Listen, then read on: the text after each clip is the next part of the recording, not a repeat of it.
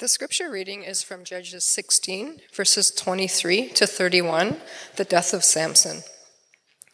Now the rulers of the Philistines assembled to offer a great sacrifice to Dagon their god and to celebrate, saying, "Our God has delivered Samson, our enemy, into our hands." When the people saw him, they praised their God, saying, "Our God has delivered our enemy into our hands, the one who laid waste our land and multiplied our sin." While they were in high spirits, they shouted, "Bring out Samson to entertain us." So they called Samson out of the prison, and he performed for them. When they stood him among the pillars, Samson said to the servant who held his hand, "Put me where I can feel the pillars that support the temple, so that I may lean against them." Now the temple was crowded with men and women. All the rulers of the Philistines were there, and on the roof were about 3,000 men and women watching Samson perform. Then Samson prayed to the Lord, "O sovereign Lord, remember me. O God, please strengthen me just once more, and let me, with one blow, get revenge on the Philistines for my 2 eyes." Then Samson reached toward the 2 central pillars on which the temple stood. Bracing himself against them, his right hand on the one and his left hand on the other, Samson said, "Let me die with the Philistines." Then he pushed with all his might, and down came the temple on the rulers and all the people in it. Thus he killed many more when he died than while he lived. Then his brothers and his father's whole family went down to get him. They brought him back and buried him between Zorah and Eshtaol in the tomb of Manoah his father. He had led Israel 20 years. The word of the Lord. It's good to be with you guys this morning. My name is Will, and I am on staff at St. Clair. That's the catchy thing to say here.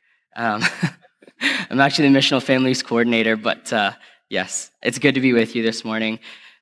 If you've been with us for the last few weeks, we've been looking at a series following this idea of covenant, and we've been tracing this theme of covenant throughout the Old Testament. And we've dedicated 9 weeks of our fall schedule to look at this idea of covenant. Now, within that, the idea behind that is to answer this question: how do we live the way of Jesus in Hamilton in 2019? And so, as Jen mentioned earlier, Matt and Dave and most of our leadership team are off in Belfast for the 24/7 conference, and they left me the non-controversial, very easy topic of the book of Judges.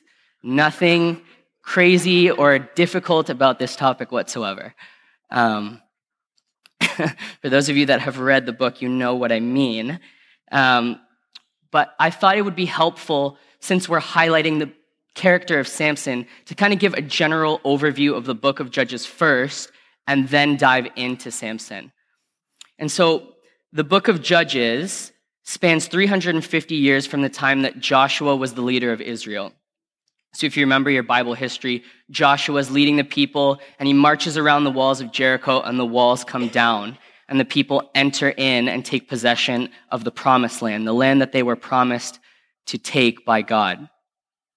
So that's that happens, and then the book of Judges begins.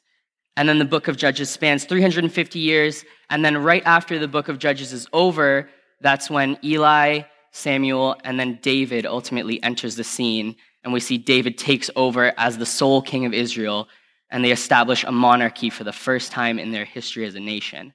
So the book of Judges is that in-between period of trying to figure out and trying to flesh out, how do we live as the people of God within the promised land? Now, during the beginning of the book of Judges, Joshua, who was leading the people previously, he dies, and there's no new leader to take over after him. There's no succession plan. And so the people are left without a leader, and the people ultimately do not remember the words of God. You see, God commanded them when they were to enter into the promised land to drive the foreign nations out of the land. Now, I'm not going to get into all the complexities of the book, but the one thing I will say is driving the nations out was not a matter of exclusion. God is a God of love and a God of inclusion, and we have to understand the context at play here. What God was saying by driving the nations out was simply that these foreign nations would pose a threat because they served idolatrous gods. And what we see happen in the book of Judges is exactly what God feared for his people, that they turned their back on their Lord and they began to fall into these patterns that were really harmful and enslaved them ultimately. And so that was the reason that God had issued them to drive the nations out. It wasn't that he was excluding these people. Israel was always meant to be a light to the nations, and it was always meant to welcome the foreigner and the stranger. But I just thought I would include that piece, maybe apologetically, if you're wondering why the Israelites had to drive the nations out. And when we look at the book of Judges, there's a clear cycle that we see. It's a pattern that happens over and over and over again. We see that first, Israel serves the Lord when there's a time of great peace. Everything's good, life's good. And then we see that Israel falls into sin and idolatry. They turn their backs on God and they're like, we want to go chase this new thing. The third thing we see is because of that choice, they begin to become enslaved by the people who are over them. The fourth thing we see is that Israel cries out because of that harsh treatment. They say, God, deliver us from this place. And out of God's goodness, God raises up a judge or a heroic leader to save them from that enslavement. And then finally, Israel is delivered. So there's kind of that 6-step cycle that repeats over and over and over again. It's really fascinating to read the book and look at the book through that lens of that cycle, because what it teaches us, and this is one of the main themes of the book of Judges, is that God relentlessly forgives and restores his people no matter what. No matter how many times they turn their back, no matter how many times they walk away from him, he's faithful to restore and he's faithful to heal. And this is a theme that we see throughout the book of Judges, and that's a major theme that we're going to come back to at the end. But let's turn to Samson. So obviously I don't have all the time in the world today to unpack his entire story, but once again, I'll kind of give snippets about his life, and then we'll jump into the teaching. So we see at the beginning of Judges, when Samson enters the scene, the Philistines have been oppressing the people of Israel for 40 years. And God, out of his goodness, he raises up Samson. Now, Samson's mother was a barren woman, and she could not have children. And so the angel of the Lord appears to Samson's mother and says, you will have a son, and he will be a Nazirite. He will be set apart towards the Lord. And this happened just as the angel had said. Now, maybe if some of you don't know what a Nazirite is, a Nazirite was a person that set themselves apart. The Hebrew word Nazir literally means consecrated, righteous one, set apart. So that comes from that Hebrew word.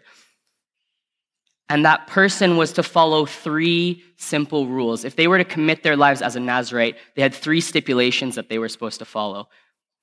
One is that they were not supposed to drink any alcoholic drink or fermented wine or anything of that nature. 2 was that they weren't to come into contact with anything that was ceremonially unclean or dead. And 3 was that they weren't supposed to cut their hair. Now, all of these lifestyle choices and appearances, they actually served as markers that when they would walk around the community, people would recognize them and go, oh, that person's different. That person looks different. They act different. They must be living for a specific purpose. It's actually quite a beautiful thing because it would allow them to be sort of a marker or like a big signpost saying, this is why I do this, because I serve this God. It's quite amazing. And those characteristics are important because, as we'll see in the life of Samson, those different vows that he made early on in his life begin to unravel as the story unfolds. We see that the story continues, and Samson meets a woman in Timnah in the valley country. And she was right in his eyes. She was looking good, and he was like, yes, that is what I want. But the key to that is that she was right in his eyes, not in God's eyes, something we're going to come back to in a second. Now, there was a time where Samson went down to meet her, and a lion just kind of like jumped out at him. And the Spirit of the Lord came upon him, and he literally, with all of his might, just ripped this lion apart with his bare hands. Like, dude was insane. And he just rips this lion apart with his bare hands, and then he's just like, okay, on my way, on my business. And then a few days later comes back and sees this lion carcass sitting there, and there's like honey inside the carcass. And he's like, oh, okay. And he just like goes in, reaches in, grabs a handful of honey, and it just starts eating it. I know, right? Ew, gross. That was perfect, thank you. Yes, ew, right? Like gross. But even more than gross, he broke his vow. That was one of his covenants, was to not come into contact with things that were dead or unclean. So pay attention to that as we keep going. That was so good, I love that.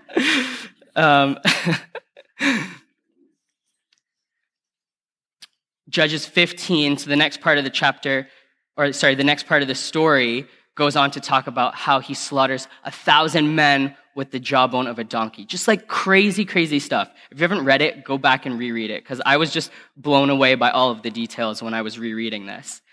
And finally, we get to Judges 16, where once again, Samson meets another woman who was right in his eyes, and her name was Delilah. And I think most of you know this story from this point on, but Delilah was met by the rulers of the Philistines, and the rulers of the Philistines came to her and said, try and figure out why this guy is so strong. He keeps defeating us in battle. Like, just figure it out.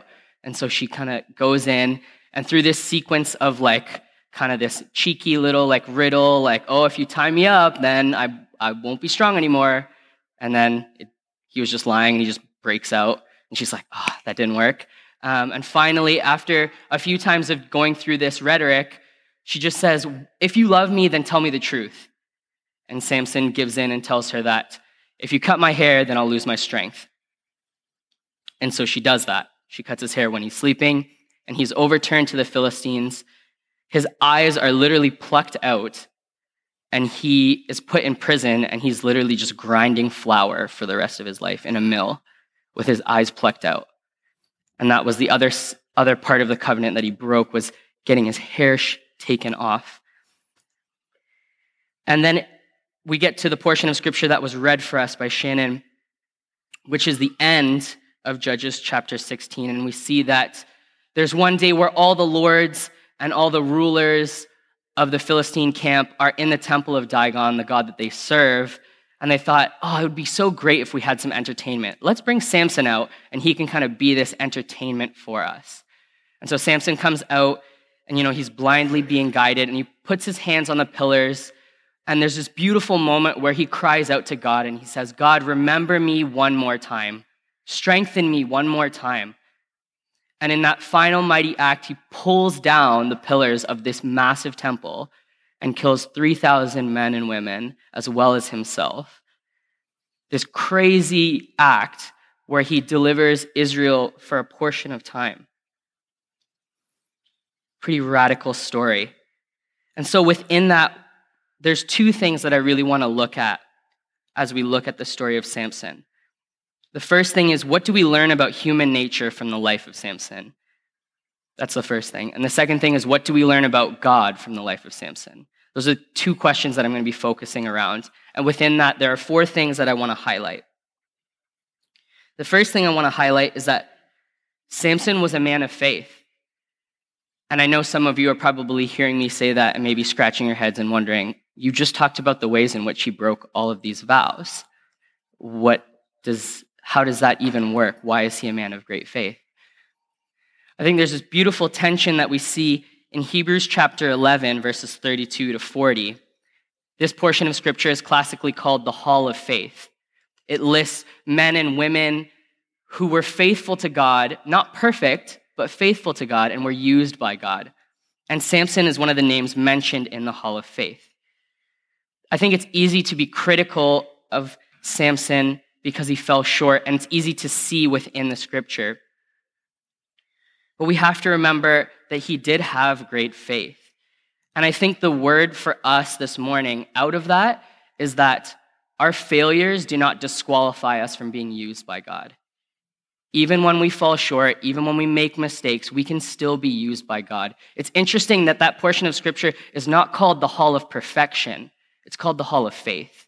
God used different people with checkered past to make his purposes known. I'm not downplaying the severity of sin. I want to make that very clear, that sin does have a very real consequence, and it makes us function fully less human than we were designed to function. But what I am highlighting is the fact that I think if you feel like you failed and you can't be used by God, I kind of want to dispel that myth. Like if you've fallen short or you've made a mistake, God can still use you for his purposes, and he can still use you for the things that he has for your life. So just thought that I would start with that before we kind of get critical of Samson. Yes, Mary, yes. The second thing I want to highlight is that Samson did what was right in his own eyes. We see this in Judges chapter 14, verses 3 and verses 7. And what's interesting is this phrase, to me, gets at the heart of every single sin. Every single sin that we commit is when we say, God, I know better than you. I have better things in store for my life than you could have for me. I think I know better than you. It's interesting when we look at the world around us, we see that this is the dominant worldview of our cultural moment. We live in the Burger King generation. You can have it your way. And don't let anyone else tell you how to live your life or how to make your own burger. But I think when we live a life in covenant with God, and when we understand this idea of covenant, we understand that when we say yes to God, it means we're saying no to a lot of other things. That yes automatically says no to a lot of other things. What do I mean by that? An example could be when I was training. Many of you know that I was a high-level athlete in my former years. When I was training very seriously, I had to make certain choices because I was committed to being successful as an athlete. That meant that I wasn't allowed to eat bad food all the time. I had to get my rest. I had to take care of my body. I had to study and get work done on time because other time that I had was committed to training. You see, my yes to that one thing meant that my no to a lot of other things was already determined. And I think when we commit ourselves to God, when we say yes to God, it means that we're saying no to a lot of other things. And trust me, friends, I've tried to mix the two. I've tried to have it all and say, I think I can balance it. I'm a pretty successful and driven person. If I just try really hard, I can bring both of those things together. But it doesn't work. Unfortunately, it doesn't work. I lost myself here. Where are we? Oh, yeah. And I think the other thing within that is understanding surrender. I think that's a big portion when we talk about covenant. And I know the topic of surrender can be difficult for some of us. In fact, difficult for all of us and difficult for myself. But I think when we understand that covenant is a relationship with the living God, and we know that God loves us deeply and can be trusted, it motivates us to surrender. Because it's not like we're being forced to do something. We know who we're serving, and it's easy to give those things up because we're in a relationship with a God who genuinely cares for us. We can't surrender to God if we don't know who he is. I think that's a vital portion to our faith, is knowing who God is. If we know who God is, we know that he's a loving God. We know that he's relentless. We know that he's faithful, and we know that he's coming after us. It becomes very easy to surrender our lives to him. But if we don't believe those things and we don't know those things, it's really, really hard to give up control. I think the third thing, I should say, that we can learn from the life of Samson is that Samson had consecration, but he lacked communion. Samson had consecration, but he lacked communion. Now, what does that mean? When we look at the life of Samson, we see that he was set apart. He was this righteous man chosen by God, and he had all of these rules to follow, these regulations to follow that made him holy. But ultimately, we see the unraveling because I believe he didn't fully understand what that meant. Holiness is important in the Christian life, and I want you to hear my heart. I'm not saying that holiness is not important. I could use more holiness in my life. And being set apart is what we're called to do.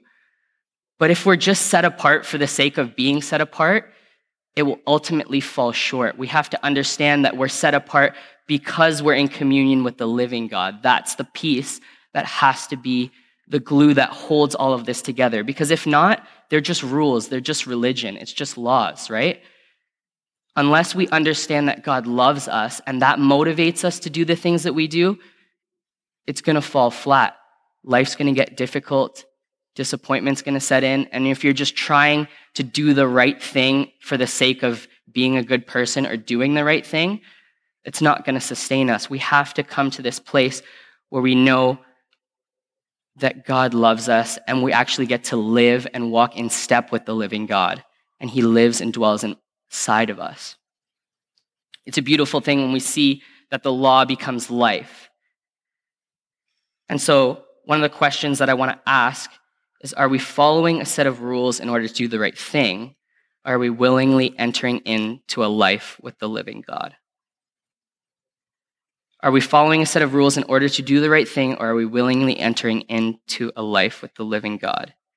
This is a question that we can wrestle with in the days to come. It's one that I've been wrestling with over the last few weeks. And lastly, the last point that I want to mention that I'm going to close with is under the framework of this idea. What do we learn about God from the life of Samson?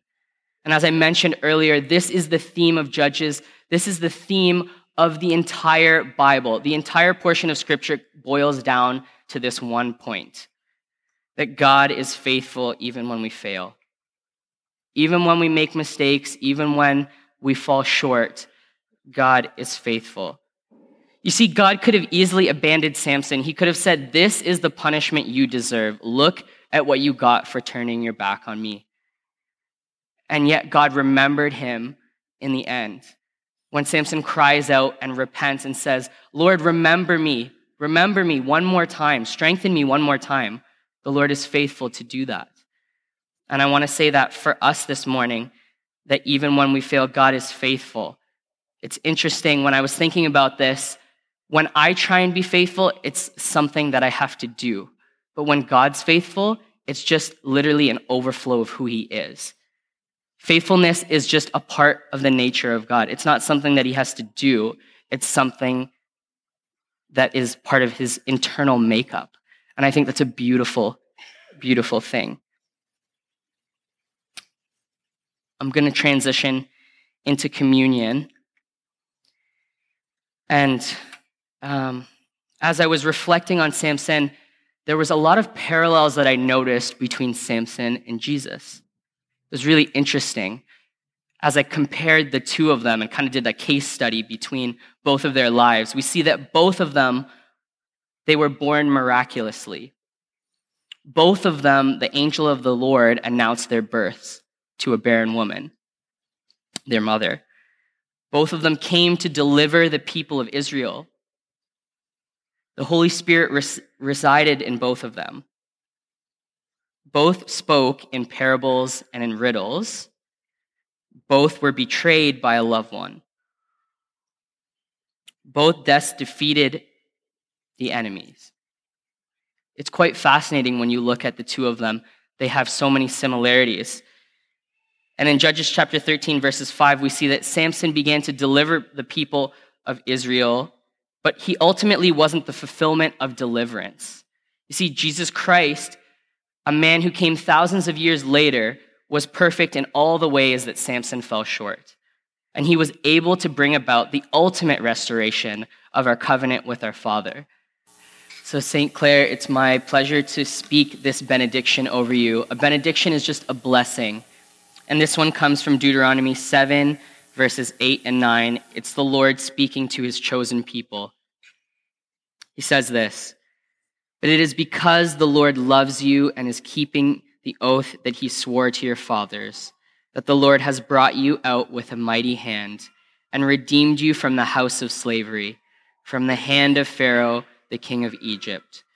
Know therefore that the Lord your God is God, the faithful God, who keeps his covenants and steadfast love to those who loves him, and keeps his commandments to 1,000 generations.